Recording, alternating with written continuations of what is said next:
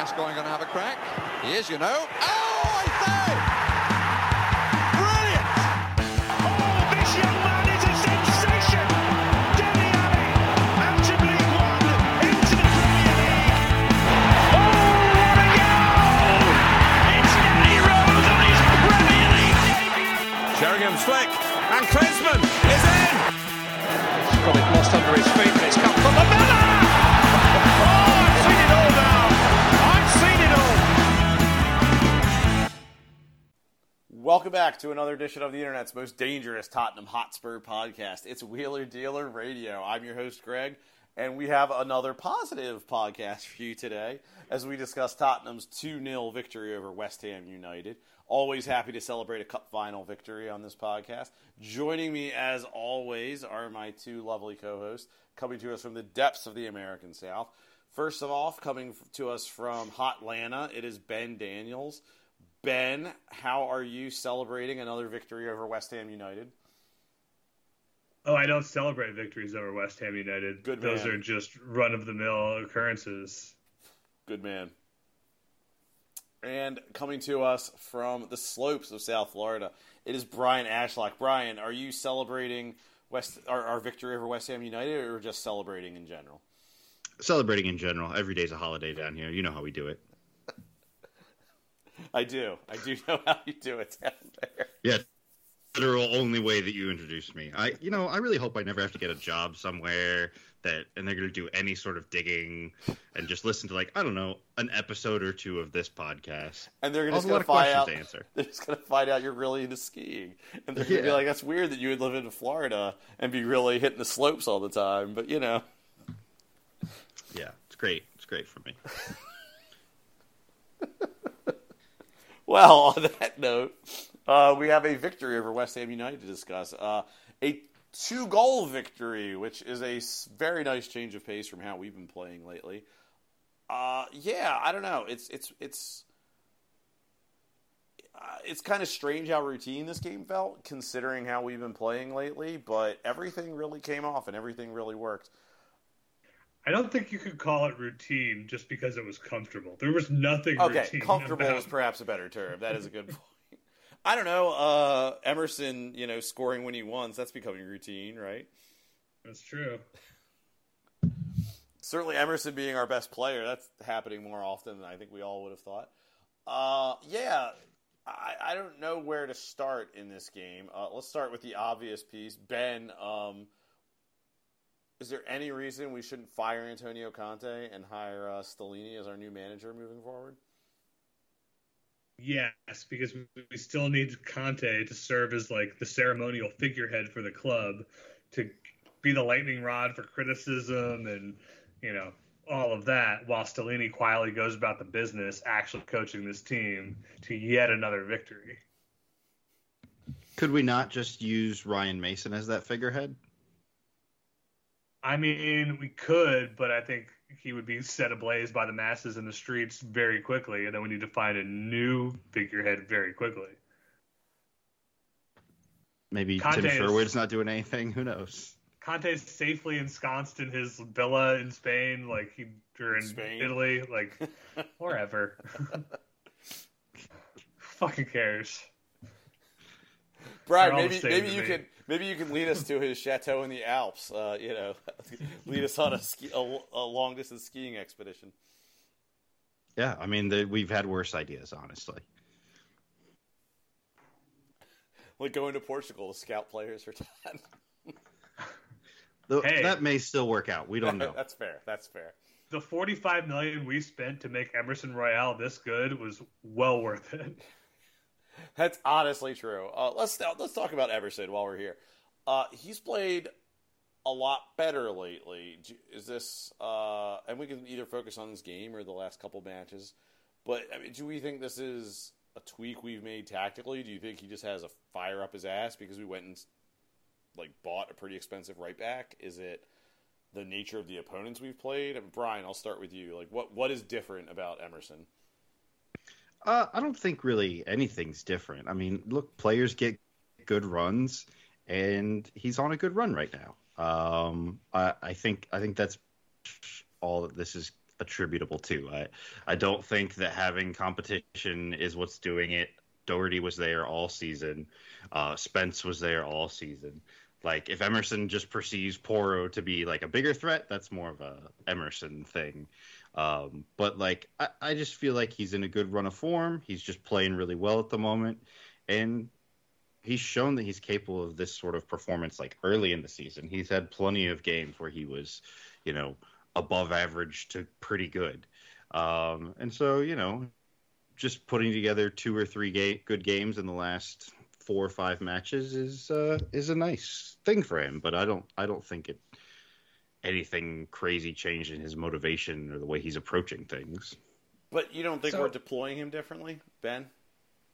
I think there's, something to be said for precisely how he's been good in these various matches, right? Like, the game against City, he was the consummate defender, and like, we've always known, like, that's kind of his best skill set, right? He's like a pretty good one-on-one defender.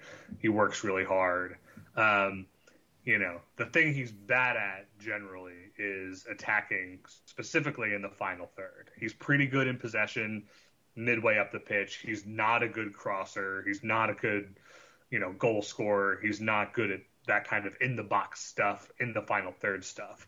And so in Man City, he was really good at the thing we kind of know he's already good at. Against Milan, like, he was fine. Like, we were just all pretty bad, and so him being pretty fine kind of was exemplary for the day. But I don't think it speaks anything to him. I think this West Ham match is the first time we've really seen an Emerson performance that tactically gets the best out of him in a way that we haven't seen really since last spring. Last spring, Matt Doherty was like on fire and looked like irreplaceable when he got injured. And Emerson Royale came into the team and pretty quickly struck up a good relationship with Kulusevski and let Kulusevski be the guy who stayed wide and delivered balls. And he played a little more inside, a little more, in the lines, or in between the lines, making passes and, helping progress the ball. And I think we kind of got back to that for the first time in a long while. We had a really good Christian Romero behind him who allowed him to kind of operate in that sort of midfieldier space more comfortably. And we had Kulusevski ahead of him who allowed him to not have to go down to the byline and bang crosses into defenders' shins all day. Through injuries, we haven't really seen those 3 guys kind of as an axis on the right side very often this season, and when we have, it's been kind of iffy. But the man of the moment, Christian Stellini, figured out, I think, how to make it all work. But yeah, I mean, this was like the kind of performance that you hope can turn into something for the future, and we can actually rely on him to do a lot more than just be a guy making last-ditch tackles in the box against Jack Grealish. Well, what I think is really interesting about, I focus on this performance, is like a lot of what made him really good for us last year, like you said, Ben, was his sort of one-on-one defending, his ability to sort of get the ball out of our third of the pitch, and a lot of it was just like, okay, Kulusevski, you just, go do your thing, and I'm going to back off once you're in the final third. And in this game in particular, I don't think Kulusevski had a great match, and I don't want to like diminish his contributions because he still he set up a nice chance, and he's always a threat, and he's a great player. He's a good player, but I think unlike last year, I thought Emerson had a really good performance when Kulusevski was not, and the way that he was sort of moving into the interior of the pitch, he wasn't staying wide the whole time. It was I thought it was an interesting use of him, and I thought he played well, and you could see sort of shades of the guy that I remember seeing at Betis, who again we're not talking like Kyle Walker or even Reguilon in terms of attacking there, but he was a decent contributor to the attack. He would set guys up. He would sort of get the ball rolling in the final third in a way that made sense, and in a team that doesn't rely so much on fullbacks or on wingbacks, he's probably a better fit. But I just thought the way we used him in this game was so interesting, especially considering that Kulusevski, I don't think he was on fire against West Ham. I mean, look, if we want to use Royale as our center forward going forward, that's totally fine to me. I think, an attacking band that is Ben Davies, Emerson Royale, and then, Danjuma. I think let's just do that. Yeah, can't go wrong.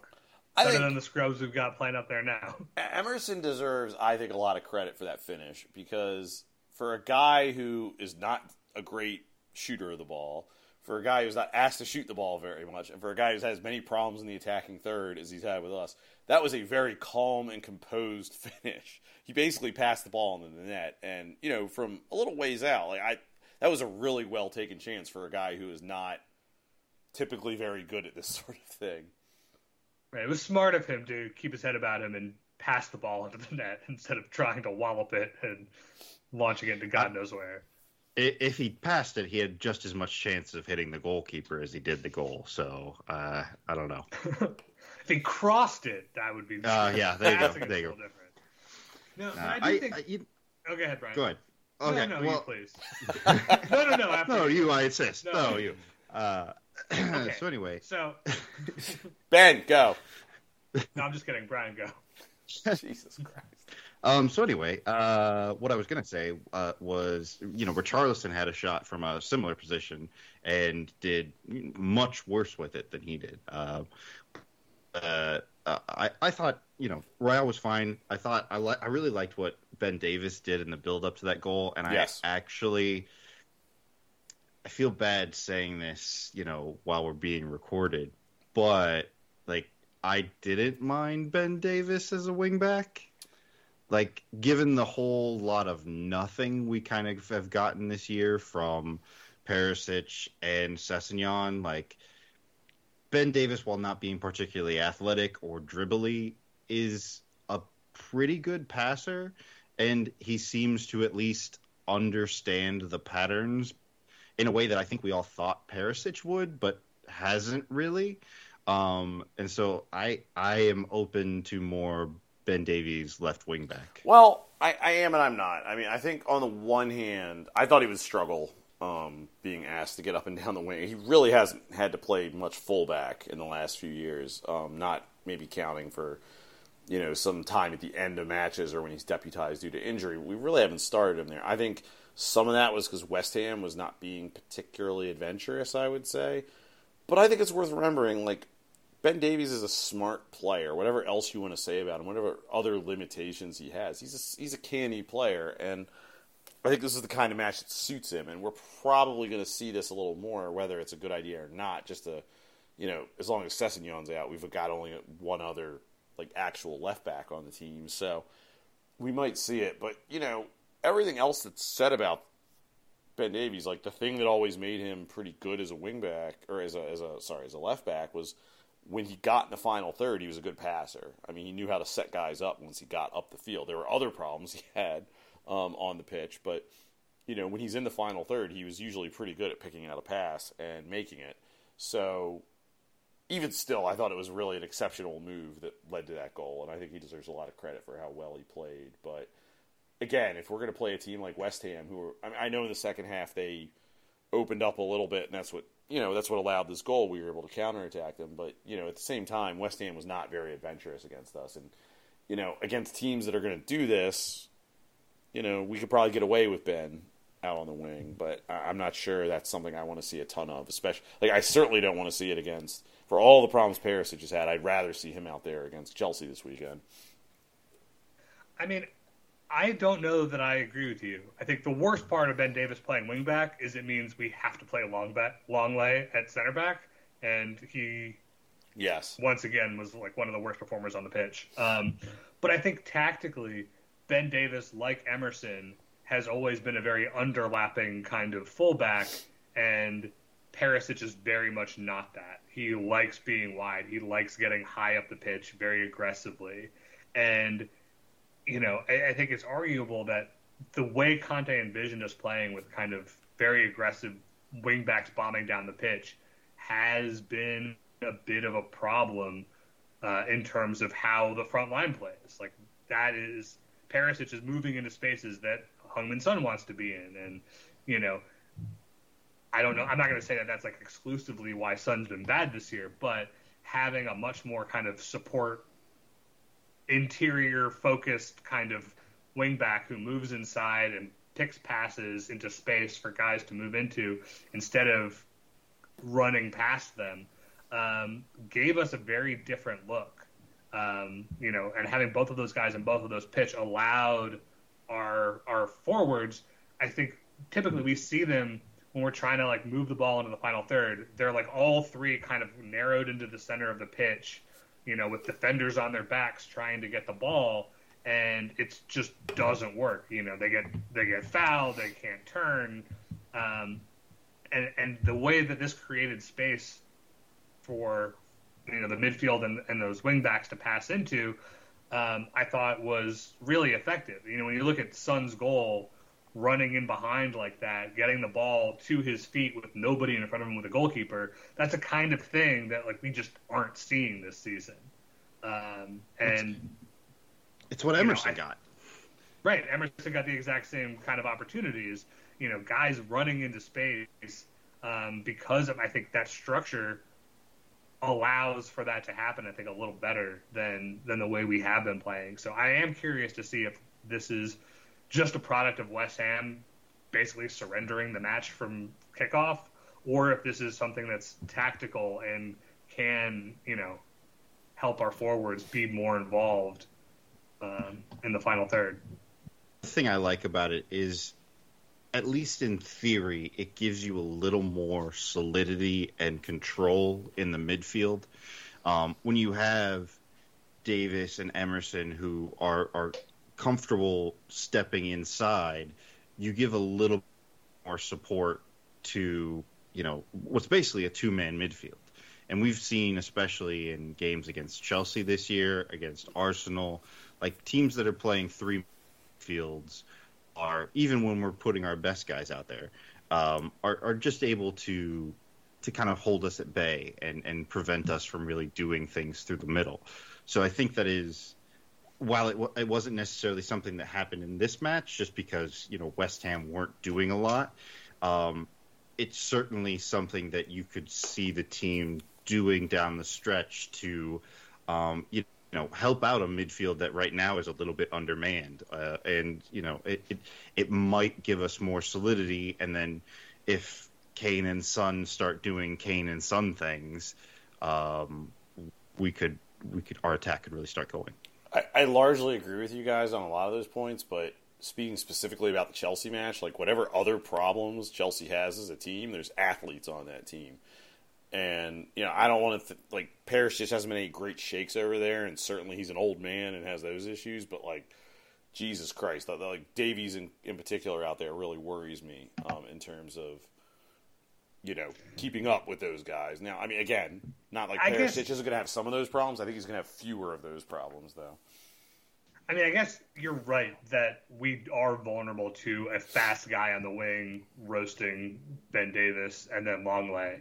But I think, you know, letting a Chelsea guy get free in that kind of deep corner or whatever is less worrisome to me than Chelsea's athletic midfield harrying us out of the ball at every possible opportunity and us not being able to build anything or concede transitions through the middle in much more dangerous areas. Like, I think, you know, it is a trade-off. You're right. But I'm not sure it's a trade-off that will make us worse. Well, there's not. Especially there's not a ton of great. We've been at Chelsea. There's not a ton of great options here, but we'll see. I mean, again, like I don't care how bad Chelsea. I mean, we could have, you know, the Qataris could work together with the Saudis to buy Pep Guardiola, the best Tottenham team ever created, and I would still Chelsea could get relegated the same year, and I still wouldn't feel good about us playing them. So, you know, we'll see. There's trade-offs. We're not talking about the Chelsea game right now. Having a Romero instead of Longley on that side to mop up behind makes that dynamic a lot more comfortable. Yes. and it wouldn't feel like we're taking so much off the table while we're putting something on it. And frankly, and I'm not sure the Chelsea match is the match you want to do this in, I would be very interested to put Pedro Porro out there without, Tanganga playing his first 20 minutes of match time in the year. Having Romero out there behind him, I'd feel a lot better about how that would look. Right, if you can put Royale on the left and Porro on the right, and hope Porro doesn't shit himself, and hope Royale can play as effectively from the left.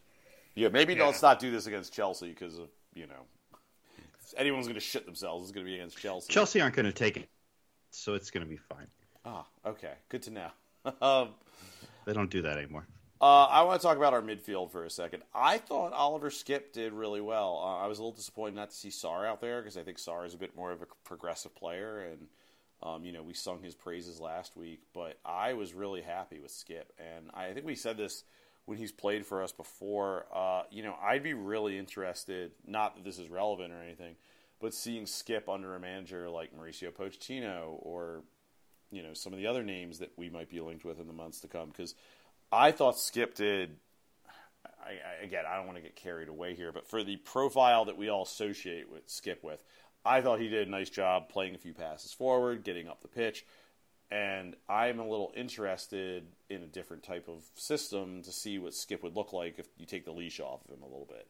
I don't want to get carried away, but again, a nice young player who I think acquitted himself well in the moment for the second game in a row.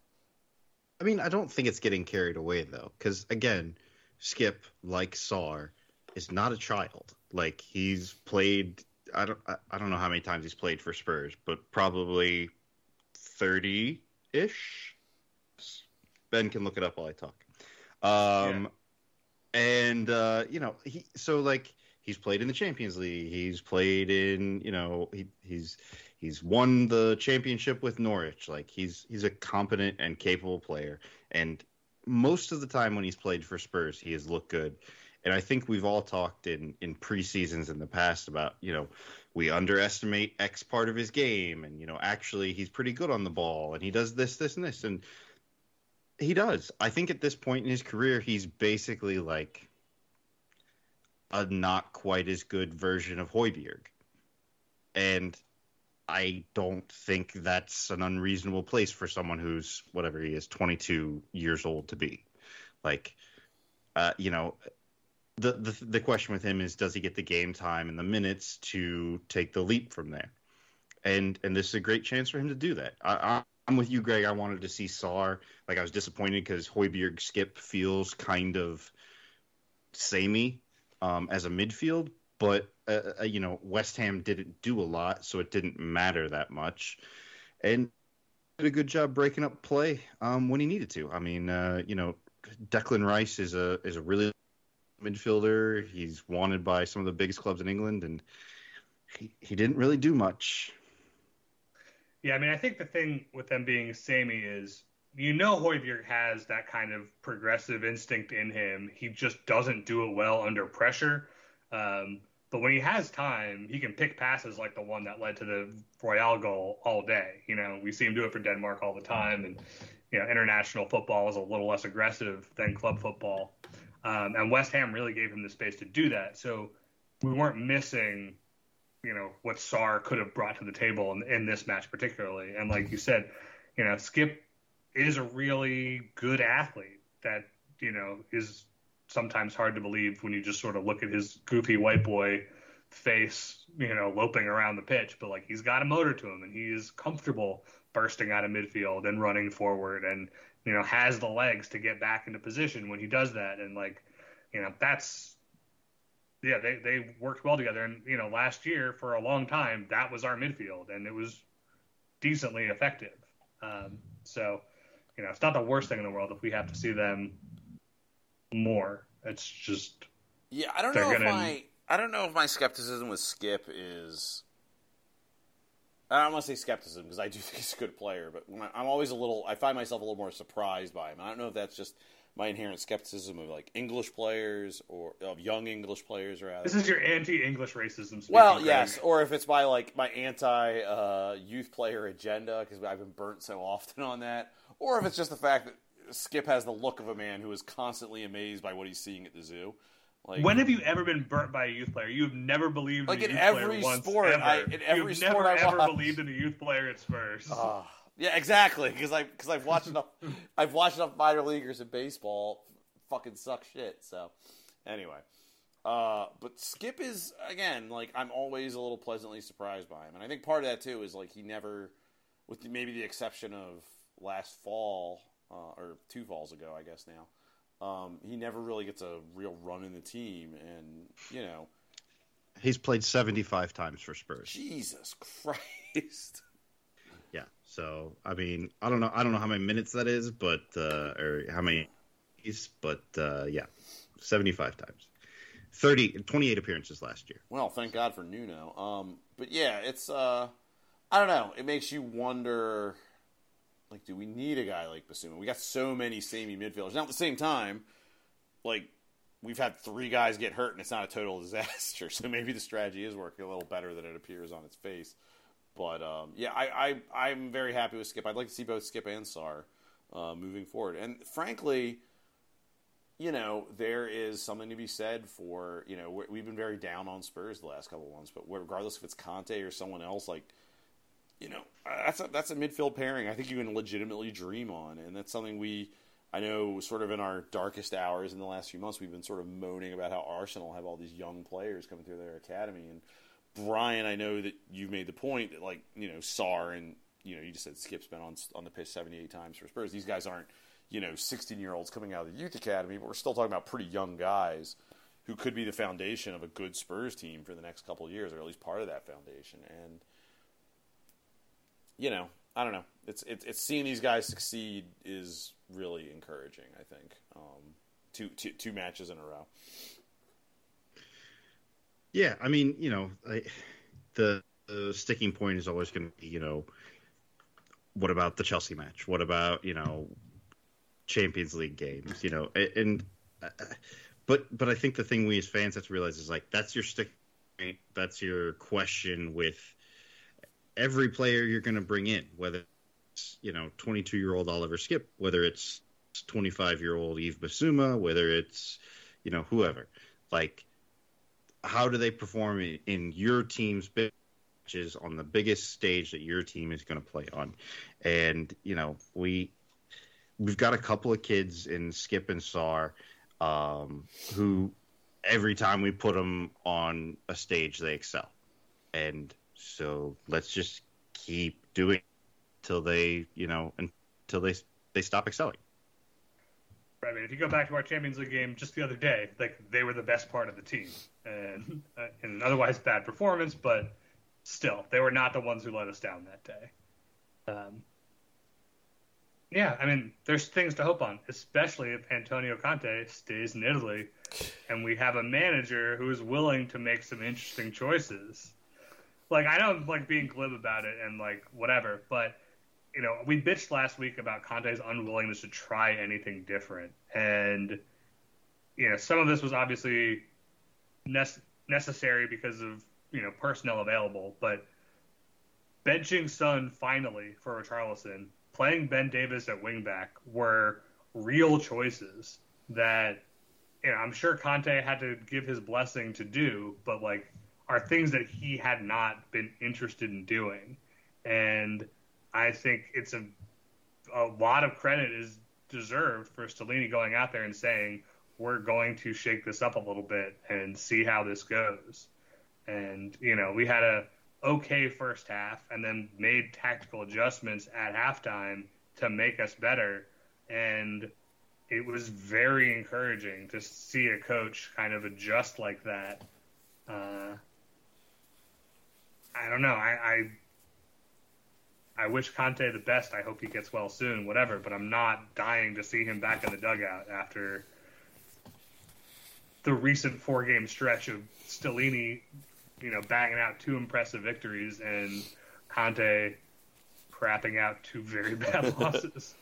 It is worth pointing out, and it might be, like you said, due to circumstance, Conte did start Sarr and Skip in that game, so in that Champions League match. So, but we shall see. I want to. I think Højbjerg, everybody else couldn't was play gone. Dyer.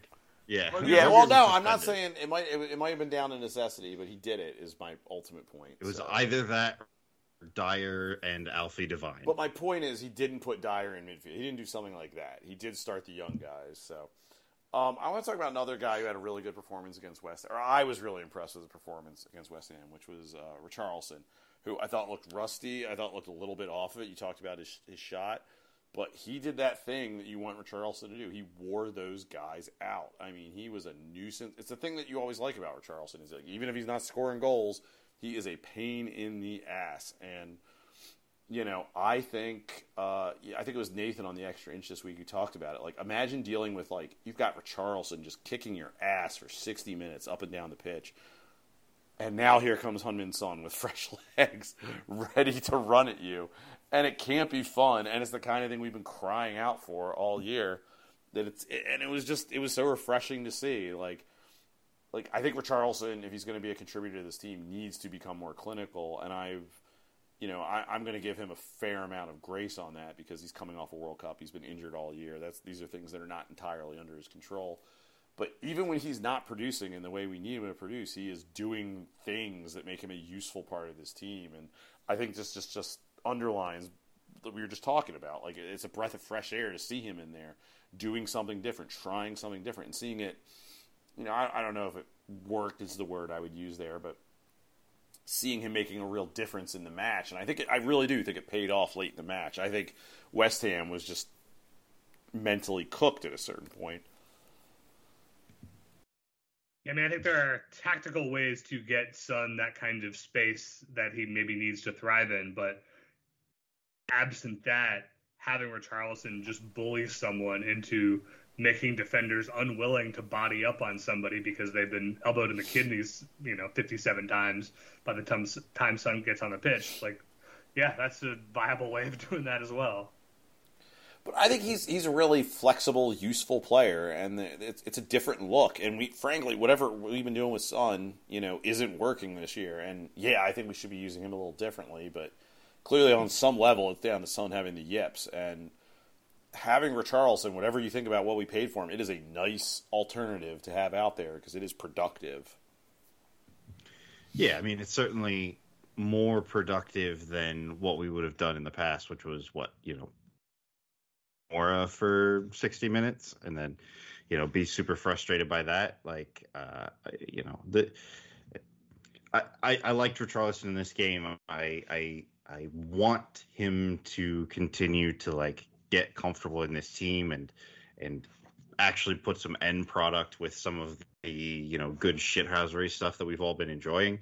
But I think my problem with him in this lineup when he's playing with Kane is I'm just not sure what Richarlison is supposed to do to get his shots and be a contributing member of the attack. I understand what you guys are talking about. He brings this sort of off the ball mental and psychological, and then also the literal physical part of just beating up on people. But in the patterns in the penalty area, I just don't know how he's getting his shot. And he got the one shot in the good position in this match by kind of being the trailer and kind of late into the box. But I have to imagine, given his size and his physicality, that you want to use him for Kulusevski and Emerson to throw crosses at his head at the back post. And we just haven't kind of seen that. I'm worried we don't have a plan to fully incorporate him into making this this 3-man attack work. I agree. I think it's a good question because I think he's not quite as technical as you want out of a guy in that position. He's not as good of a dribbler as he thinks he is, and kind of overplays sometimes. He's not creating the space for himself. He doesn't have the kind of off the ball movement that Son does to get those sort of free shots. He can sometimes just put a shoulder into somebody and shift the ball and get a shot away. But yeah, he's got a lot going for him, but like nothing is so good that it kind of ever really feels like it's working for him unless the team is kind of manufacturing it for him. Like that one chance he got from like a really terrible angle, where I think it was Kane who fed him, and Fabianski did a really good job closing it down. Like that was the first time I can think of at all for Spurs that he has kind of gotten a shot in space and not through traffic. And we need to figure out, you're right, like more of how we can play in a way that allows that to happen. What I like about Richarlison, which I don't think, like you guys are saying, I don't think we've fully figured out how to use this. I just think he gives our front line a lot more flexibility. Like, I mean, obviously you can shift Son and Kane and Kulusevski around, but like you can really start playing around with what position everyone is in, because you can drop Kane deeper, you can shift him out to the left, you can put Richarlison in, you can actually put Richarlison in the middle. I know that sometimes Son plays up the middle or whatever, but like Richarlison's a real physical presence up there. I think that's what he really gives you, which is an ability to really start shifting shit around. And and if we can figure out a way to get Danjuma involved in there, we can have a party. I mean, I think he gives us a lot of flexibility if we're willing to be more creative with it. And I don't know how much of it's just like Conte doesn't know what to do with it, or he's just been hurt and we haven't been able to use him. You're right. I think there's a few moments that I remember where Richarlison was able to be like found himself as the furthest forward, and like as an out ball, unlike Son, he is much better at playing back to goal and holding off a defender. And if Kane is not having to do that, he's in a position to take layoffs and then kind of dictate the attack in a way that he really has struggled with recently. So yeah, you're right. There's something there. Yeah, and I think it's incumbent on the team to figure it out because, like I said, he can play back to goal up front. He can shift over to the left where we've seen him be effective with Everton and in a more limited degree with us. I mean, he's great. I love having him in the box on set pieces. I mean, he's a really useful player. And, regardless of what you thought about the fee we paid for him, I think it's great that we have a guy like that in the team. For once, we actually have all this attacking depth. I mean, between him and Danjuma. And, I just think we just got to be sort of smart enough to use it. Yeah, I thought it was interesting that we went to Richarlison as the Son replacement as opposed to Danjuma, just because they seem to. No, I mean Danjuma. I mean, like in the beginning. Of the match. Sorry. Yeah, okay, go ahead. Sorry. No, I'm pretty sure I'm right about what names are. So Danjuma to me presents as the more Son-like substance. Like he is more dribbly. He's probably less of a shot getter than either Son or Richarlison. But like you would kind of preserve your shape in a way that the same way that you would be with Son. And maybe that's just a decision based on we need Richarlison fit for this stretch run. Like he needs the game time and the minutes. Like whatever. But I mean, we got the good result at the end, so it doesn't really matter what I think of the tactics. But I just think, when Richarlison is there, the shape needs to change. Like Ben said, like whether it's we shift him into the middle or we play some other type of way. Christian Stellini is a genius. Look, and so I guess we just have to give him time. Is what my overarching message is here. And he'll figure it out because, if him and Ryan Mason how to get Eric Dyer into midfield and make that look good, then they can do anything, honestly. Yeah, I think the thing with Danjuma is, like, he's a very individualistic kind of player. Like, he has that sort of expressiveness to his game that is seemingly incompatible with a very rigid patterns-oriented system. I am very much with you, and like I would like a guy who can just sort of break a defender off and like make things a little messy and like create something. But he did play at Villarreal under Emery, who is also a very kind of rigid manager, and so I think there is a way to harness that'll work with this team, and it may just take time or what, but I think we will see more of him down the stretch, and I'm hopeful of what that'll look like, but But to Greg's point, when he so rudely corrected me and incorrectly corrected me earlier, it was weird that Lucas was the sub at the end. Yeah. Like, I appreciate that, like, okay, Lucas is he's coming back from injury. He played for the under-21s the other week, and now, like, you want to get him on the field for 3 or 4 minutes at the end of this game. Is that more valuable to the team and the season than, a few more minutes Juma game time?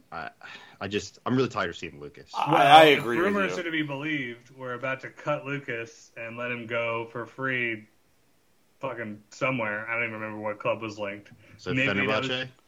Yeah, that sounds right. That sounds like a place that a Lucas Moura would end up. The point but is, maybe he just wanted honestly, to say goodbye, There's not a reason to have Lucas on this team. There is a reason. He is like an emergency break glass. We are down too many attackers. But and I don't know, it might not make a difference, but to me, clearly the issue is Danjuma is a guy who could contribute to this team now, maybe in future seasons, and the priority is getting this guy up to speed. Now, I don't know if playing a bunch of garbage minutes against West Ham is going to really make the difference, but I would rather see a guy running out getting some in-game familiarity with his teammates than putting Lucas Moura on. Now, again, it's garbage time, so maybe let's just throw a guy out there where we don't really care what happens to him.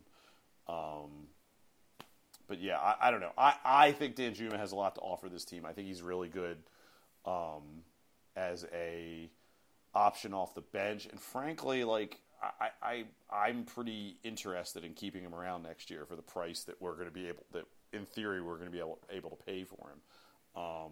So I don't know. I'd rather be seeing him out there, but I guess if we're complaining, if after the way this season has gone, if we're complaining about substitutions and garbage time, it's probably a pretty good day at the office. Yeah, I mean, look, Christian Stellini can only improve so many areas of the club. How dare you? In 1 week. How dare you? Insomnia. Stellini is limitless. But yeah, it was a nice. I don't know. The first half was a little. I didn't think it was as bad as a lot of other Spurs fans, but we were a little stuck in the mud in the first half. But it's nice just having especially after that god awful Milan performance, just a really productive, relatively comfortable win. Yeah, especially because we got Chelsea this weekend. God, which will be, I don't know, miserable from start to finish. I don't think there's any circumstance in which I'll feel comfortable or happy going into a Chelsea match. What's Stellini's record against Chelsea like? I think it's perfect so far. He hasn't lost to him. I'm not worried about it.